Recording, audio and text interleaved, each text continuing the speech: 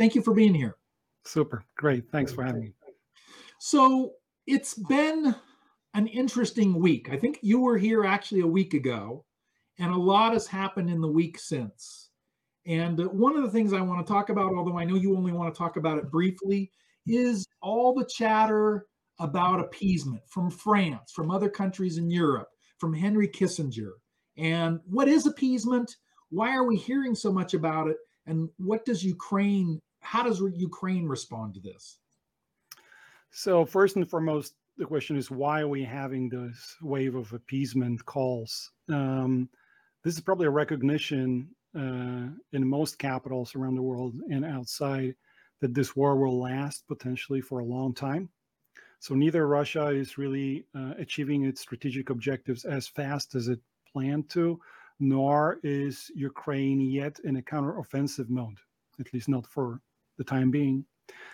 A couple of things need to happen on the battlefield to change the former or the latter. But there is, after 3 months, a certain amount of fatigue in certain places, and people would like to go back to the world as it was before February 24th.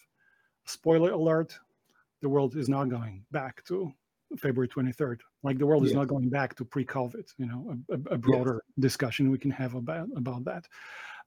So what is appeasement in general? It's a widely discredited element of the so-called realist thinking in politics, which had some, positive externalities, not least realpolitik at some point during the Cold War was helpful to tie the West and the East in some form of dialogue. But this realism, as we know it now, you'll find it possibly among many of your interlocutors. People say, well, it's enough, let's just stop this. There's no chance that Ukraine can win this, and things can only get worse or spill over to other countries, or we risk maybe nuclear clash. And look at the blockade of Odessa port and all the problems with exporting grain from Ukraine. This creates all these problems. So let's just freeze it right there. A couple of problems with this, and I would give you 3 arguments that you can use if you are confronted with the so-called realist thinking. So the first one is that realism in its appeasement version views global geopolitics and global geoeconomics as closed systems. In fact, there are open systems, and open systems are very complex. And in those open systems, the aggressive party will make you believe that there is only one goal, after which everything will be fine. We'll just take Donbass and the peace will reign over Europe. We'll only take over Taiwan and there will be peace in Asia Pacific, and so on and so forth. And we know from history that's not true. That's not how the aggressive autocratic regimes function.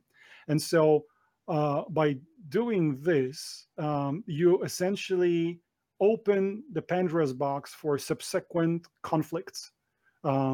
Because it's an open-ended system. You'll never negotiate the end with an autocratic ruler by applying a realistic benchmark. So that's the first thing.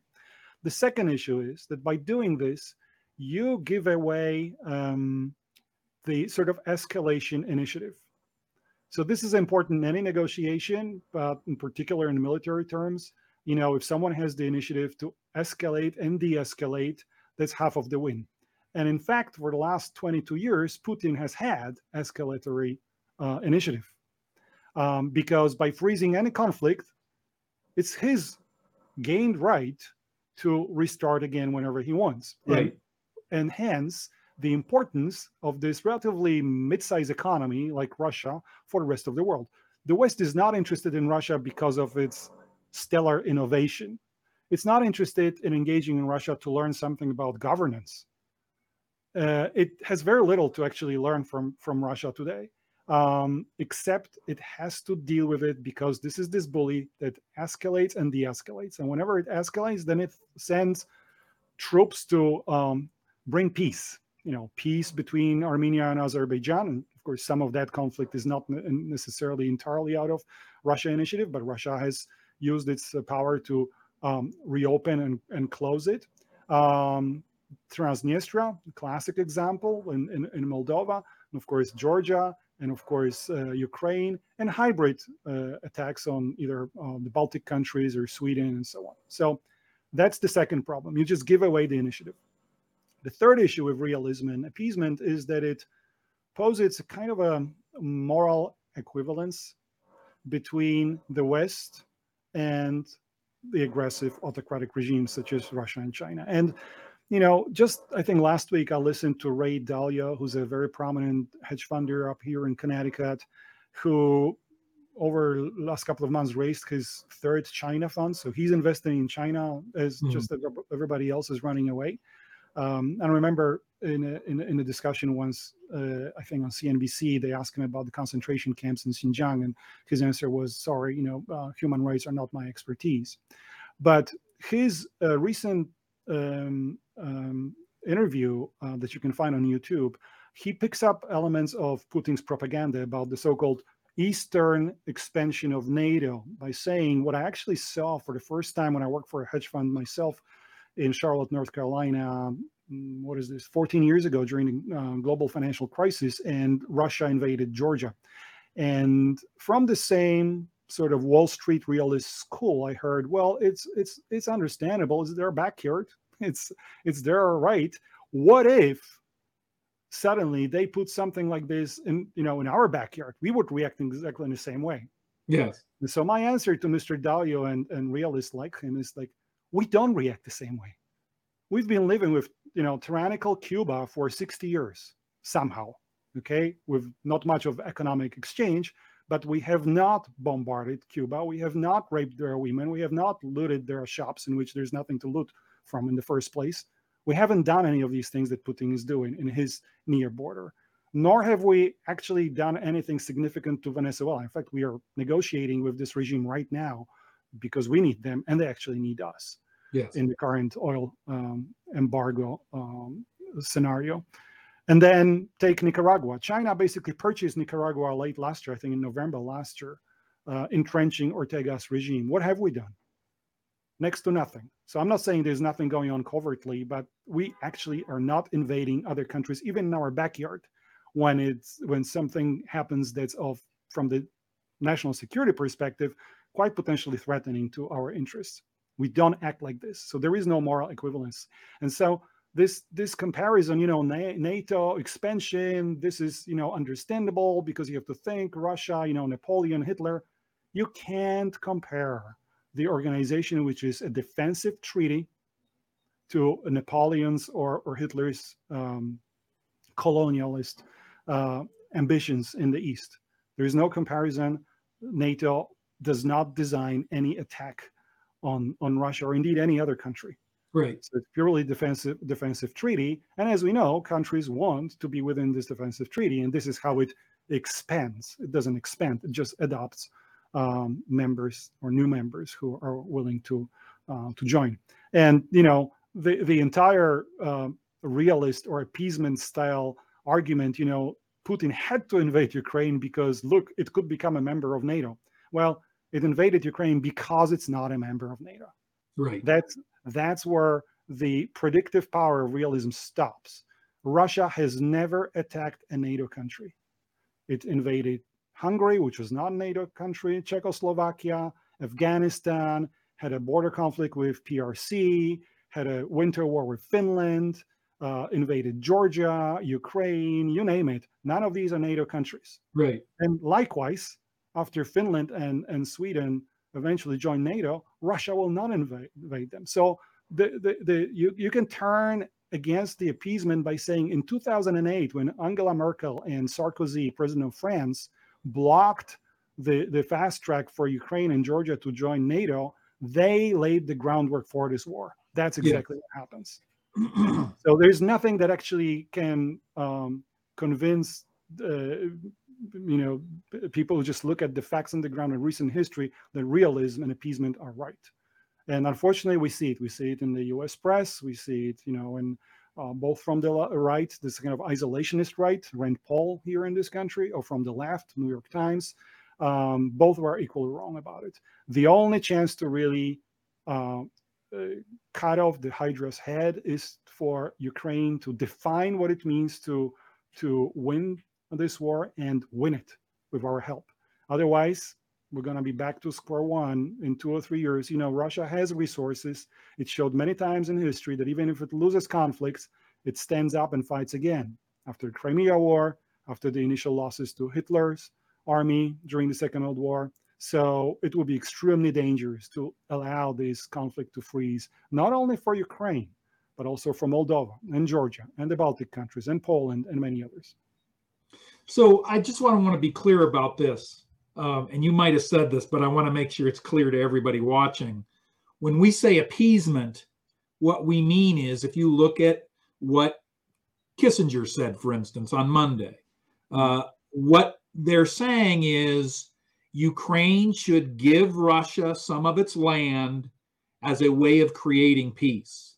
And every time I hear someone say something like this, what I think in my mind, and this is what I want to hear you comment on, is I assume the person calling for that appeasement by Ukraine, the person or the organization, because the New York Times had an article earlier this week, proposing appeasement. I think to myself, this is not about what's in the best interest of Ukraine. It's not even in the best interest of what's for the world. It's in the best interest of something for you, for your particular gains or the gains of your friends or your allies. It's never about what's right for the world or what's right for Ukraine, which is who is in the battle, right? It's their land to give up. I mean, my response to Henry Kissinger was, what he's suggesting is anyone who wants to storm his house, murder members of his family, and burn the house down should be punished by getting the keys to the guest house. Right. That's exactly. what he's saying. Yeah. And am I reading that right? Yeah, fully agree with that. And I think the problem is when it comes from intellectuals, whether American intellectual, French, British, German, and so on, is that it comes from empires or former empires, and they see the world through the lenses of just imperial thinking. So they kind of rule out that smaller groups of people with strong local identity have agency. Yes. Ukrainians have agency. They have their own interests. So do Taiwanese and many other countries which are smaller. Kissinger doesn't even notice that they exist. His love-in with Mao Zedong was a great example of that. Now, it brought some advantages for some time, but certainly outlived its utility a long time ago. So I think he's very compromised in terms of his commitment to appeasement because, unfortunately, smaller countries have agency as well. They have their own history. They're going to act accordingly. And I think Ukraine is showing that that's exactly the case. And every time I hear someone talking about appeasement like Kissinger, this is the visual that comes to my mind. Yes, right. Ukraine, you're a pest. Goodbye. All right, let's change gears because you've mentioned Taiwan a couple of times here, and there was a big, significant exchange between the President Biden and I think a member of the press, although I'm actually not sure about that. But give us the background on what he said and what it means and why it's relevant to us talking about Ukraine first and foremost and Russia today. Yeah. Let's do this small detour. We'll go back to Eastern Europe in a moment, but it's important what happened in Tokyo. This is a very, very important trip by the U.S. president to South Korea and Japan, and it ended with the meeting of the four heads of states of the Quad in Tokyo. For the second time in 6-7 months, Biden reacted exactly in the same way to the same kind of question. It's a question: if China militarily invades Taiwan, will U.S. come to its defense? And the answer was yes. And the second sentence was, we have a commitment to do this. Now, the commitment that he refers to is Taiwan Relations Act from 1979, which was signed under the pressure from Congress, which was blindsided by the speed with which Jimmy Carter and Zbigniew Brzezinski moved to recognize Beijing rather than Taipei as the representative of China. Now, it's important that Biden said it for the second time. Why? Because in my view, and this is a speculative element here I'm throwing in, since about 2017, U.S. diplomacy has taken a leaf out of Chinese playbook and is using what I call the salami tactics. verbally only, semantically. We slowly are shifting away from what was hardcore commitment to strategic ambiguity. Therefore, yes, we'll help Taiwan, but we're not saying if it means the boots on the ground or what it actually means, because Taiwan is not a treaty country, unlike, say, South Korea or Japan. But there is less and less of this ambiguity. So there has not been like an announcement saying, you know what, we're moving away from that ambiguity, and there will be such and such number of U.S. troops stationed in Taiwan to protect it. That's not what happens.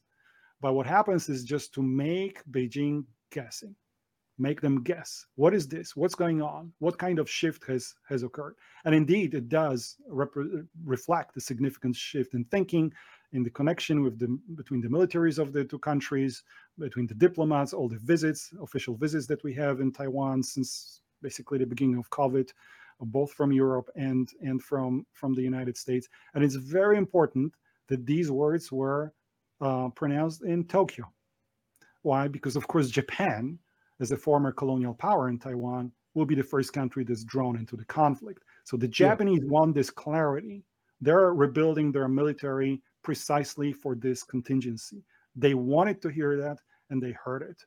And it doesn't matter that 2 days later, some junior official from the State Department will say, well, what he actually meant was XYZ. This is like Donald Trump's big statements at some point, and then later he would apologize for something nobody paid attention, right? So this is a well-known tactic, and I think it actually is very important in that standoff, because Beijing is trying to draw lessons from the Ukrainian conflict for the sake of their propaganda in the region and elsewhere.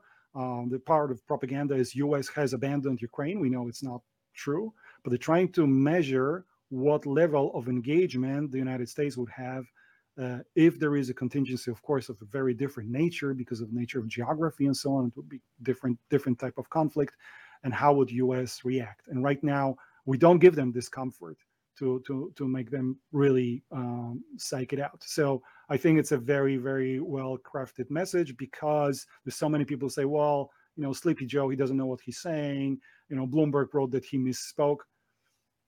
The guy's been around for half a century. He doesn't really misspeak. And then some. Yeah, and then some, exactly. So this is all very well planted.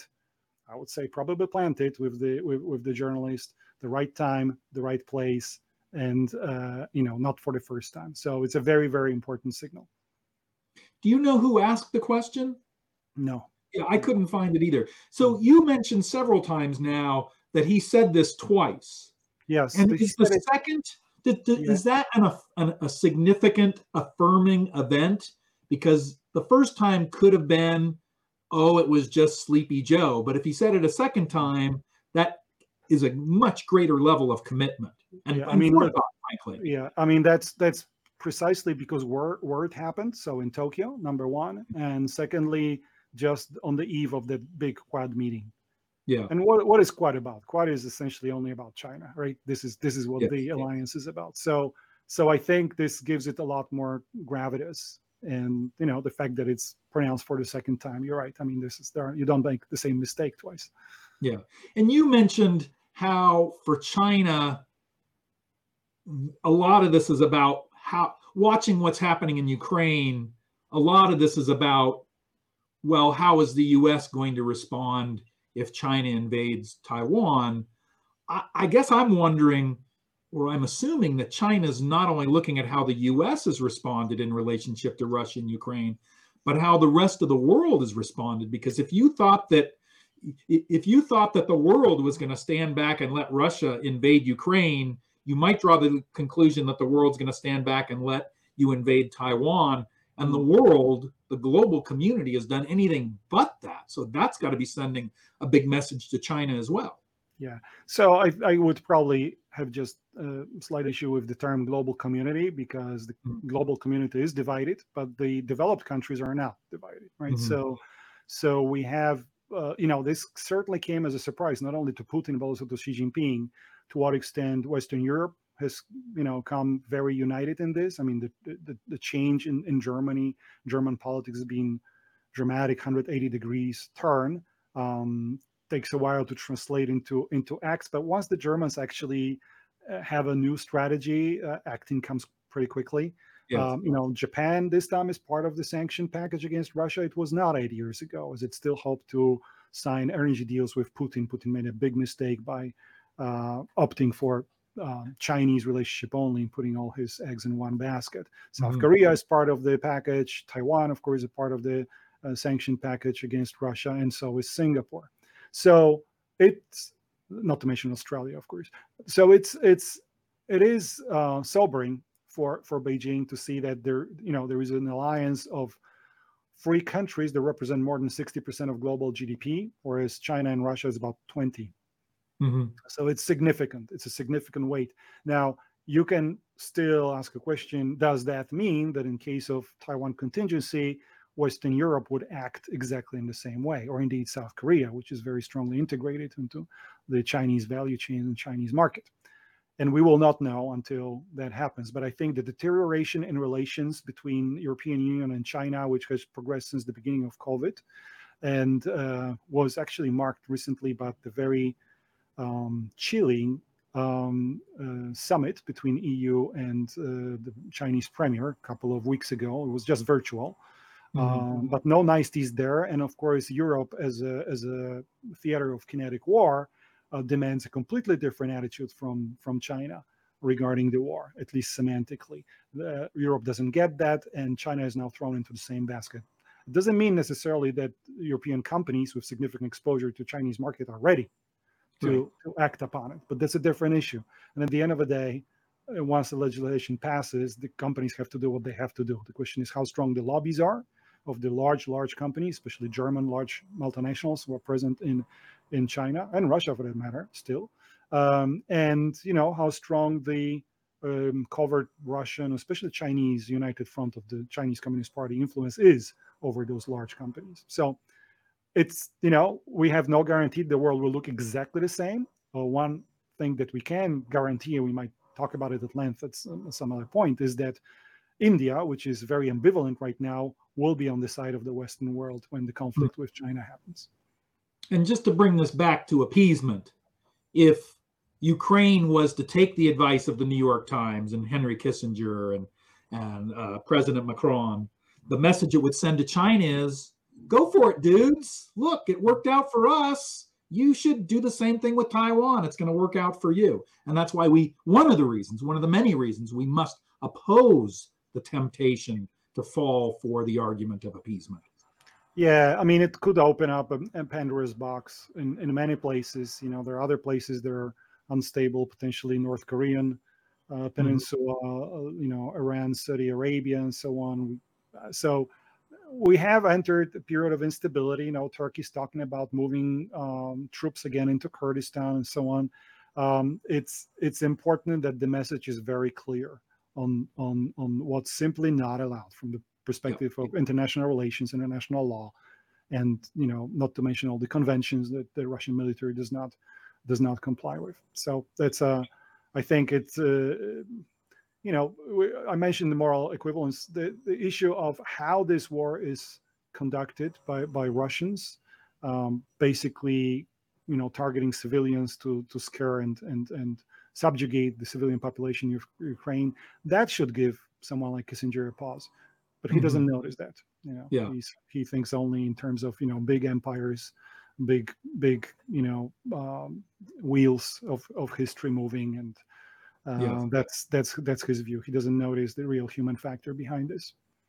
So you and I had a conversation yesterday or the day before about something you've noticed in I'm going to say, the design or the structure of Russia's military or even international and domestic intelligence that reminds you of World War II in Germany. Tell us Hmm. about that. Yeah, so this is interesting. The event. Let me start with the event and then a little bit of an Hmm. analytical sketch.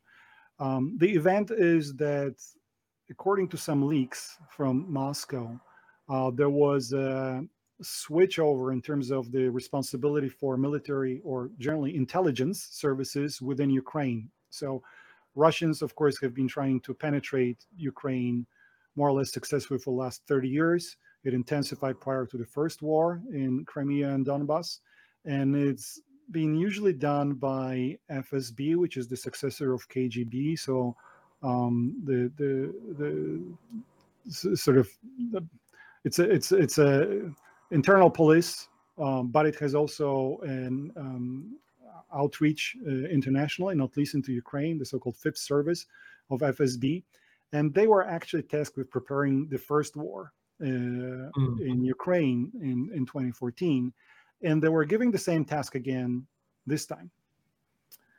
And they have been now replaced by GRU, which is military intelligence. So pure military intelligence, like every other country has. So, Yes. FSB role is more typical of an autocratic country, but most militaries around the world have have an intelligence service, and GRU is that one. There's always been a competition between the two, competition for funds, competition for power, and so on. And of course, with sort of a one-man show of the way that the Russian government system is structured, that is supposed to help, right? Competition for good information and see who does better. So there's no love lost between the two. And GRU has now been put in charge of intelligence operations within Ukraine.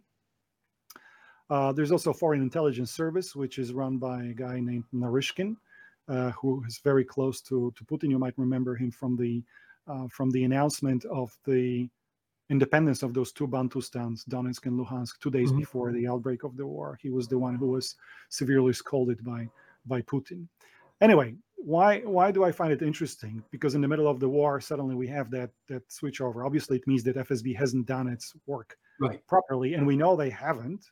Well, they did not prior to the war, even though there were elements of the fifth column throughout Ukraine at the beginning of the war. So we know it from refugees who are trying to escape from Kiev or from Chernihiv or from Vinica further west, and they were caught in sniper fire somewhere in the so it took a while for Ukrainian, not even military, but for the National Guard and territorial defense to actually wipe out those fifth column elements, and they were probably planted by either FSB or FIS. So now it's down to the military intelligence, and it brought to my mind an element of the Second World War, which maybe our listeners don't remember. Germany also had multiple intelligence, including foreign intelligence services. Of course, its military had its intelligence service called Abwehr, which just basically means defense. And Abwehr was run by an Admiral Canaris, who was a distinguished admiral of the Navy, retired and brought back to run this, I think mostly because he spoke like 6 languages or something. Anyway, so he was put late in his life in charge of Abwehr, and Abwehr was doing its job on all fronts, as military intelligence usually does. But there was also a arm of the Nazi party. So NSDAP, Nazi party, had an arm called SD, Sicherheitsdienst. So that's a security service, and it was part of SS, so Schutzstaffel. So the famous, skulls that they have on their heads, and responsible for multiple atrocities all across Europe, especially Eastern Europe. So SD was part of SS, and SD or SD would be in English, began also to operate in occupied territories as the front advanced and started competing with Abwehr, providing the leaders of Nazi Germany with what they believe was superior or more reliable information. What's interesting, and you can find, read something about it, Abwehr under Canaris was eventually, I think in 1944, accused of undermining the Nazi system, as they were actually collecting information about atrocities perpetrated by the Nazis in the occupied territories, especially in Ukraine, Poland, Belarus. I mean, those were, the colonial part of the Second World War. So by collecting that information, they wanted to be used. They wanted to undermine. They wanted to undermine the Nazi system, and that was caught by SS. And these people, the leaders, were eventually, imprisoned, executed. Canaris himself was, I think, killed at the concentration camp in Sachsenhausen within days before the end of the Second World War. So SD won.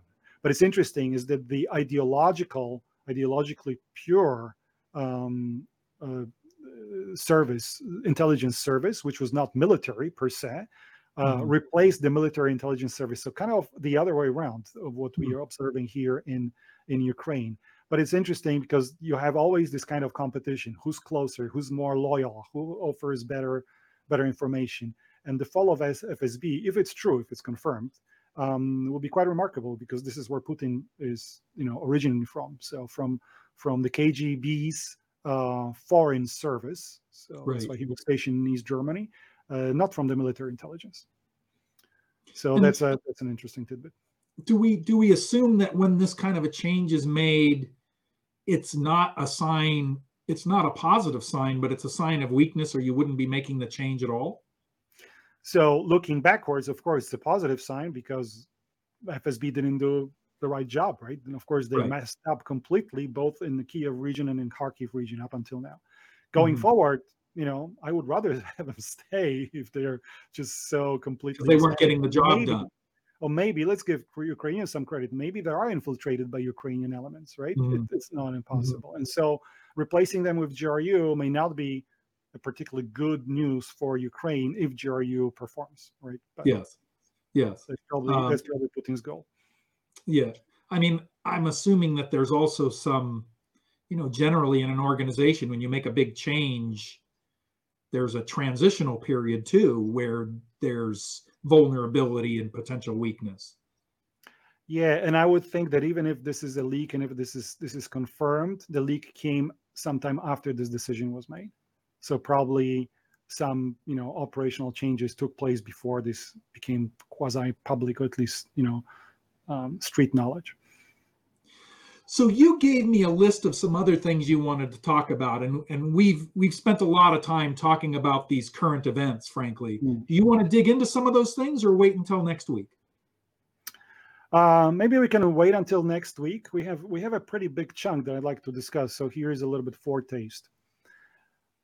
In the past, during the first Cold War, that started also with a hot war in Korea. So something similar to what we're observing now during the second Cold War. There was always this ideological backbone to both sides, right? There was communism against capitalism. It was an ideological rift between the two worlds. And of course, it had its significant economic corollary. Like, the two worlds were not very strongly connected, especially with the Soviet economy. And so often when you hear these days, well, this particular conflict, whether it's Russia or China, it doesn't really matter so much because it's not ideological. Therefore, if they're not ideological, they're not totalitarian regimes. They're just autocrats. And I want to take an issue with that and go through, first, in the case of Russia, through some elements of ideology. And because it's not a monolith, it's not a monolithic view of the world. But unfortunately for us, in our open media system and the sourcing and targeting that we can do through social media, it doesn't matter for a promoter of ideologies to be internally consistent. You can target different groups with different messages, and those groups will stay within their silos and may, drink the Kool-Aid from what you provide with a lot of success for the promoter of the ideologies, in plural. So I just want to undermine the view that, Russia doesn't have an ideology, because it has one. It has one for internal purposes, and we can go through it. Part of the offshoot of that is also exported to the outside world. And there are several others that are exported to the outside world. And maybe when we go through it, you will recognize certain elements in different parts of the world, how the societies are fractured as they are fed with specific narratives of, important ideological weight that Russia is promoting very successfully. So they never lost that capacity that KGB had in the past, infiltrating the narratives in the West. Back then it was mostly, Western academia, leftist, or communists in the West, and so on. But they didn't have the vehicle, such as the social media, digital media in general, to promote it as easily as they can do it right now. And of course, China is doing a fabulous job doing something similar. So it's for yet another sequel. And they are remarkably successful. and not recognizing this puts us in a relatively weak position. And we have very little, counteroffensive that we can plow, not only against the sources of those ideological narratives, but even so against people who have already been poisoned by those Mhm. ideas. Because to be poisoned by those ideas, you have to have certain initial conditions, something that will make you amenable or open to Yes. these messages. And this is where Russians are extremely good, parsing different cleavages within different societies and finding those this fertile ground, and then refertilizing it further for its own reasons. And at the end of that, when all of this trickles up to some elected officials who maybe swallowed a realism dogma from Neville Chamberlain or Kissinger or John Mersheimer or someone, then they're gonna promote something within the context of some broader school of thought. But it will reflect the thinking of a lot of people who will support, for example, Russian narrative for a variety of different reasons. Mhm. Because it's always easier to be against something, and Russians will tell you what you should be against. And this is this fear factor they're very good promoting, and that's why I think it's worth to devote at least another sequel to it. All right, we're going to talk about that next week. Ina says, wonderful information and great history lesson. Thank you so much for your time. Thomas, thank you.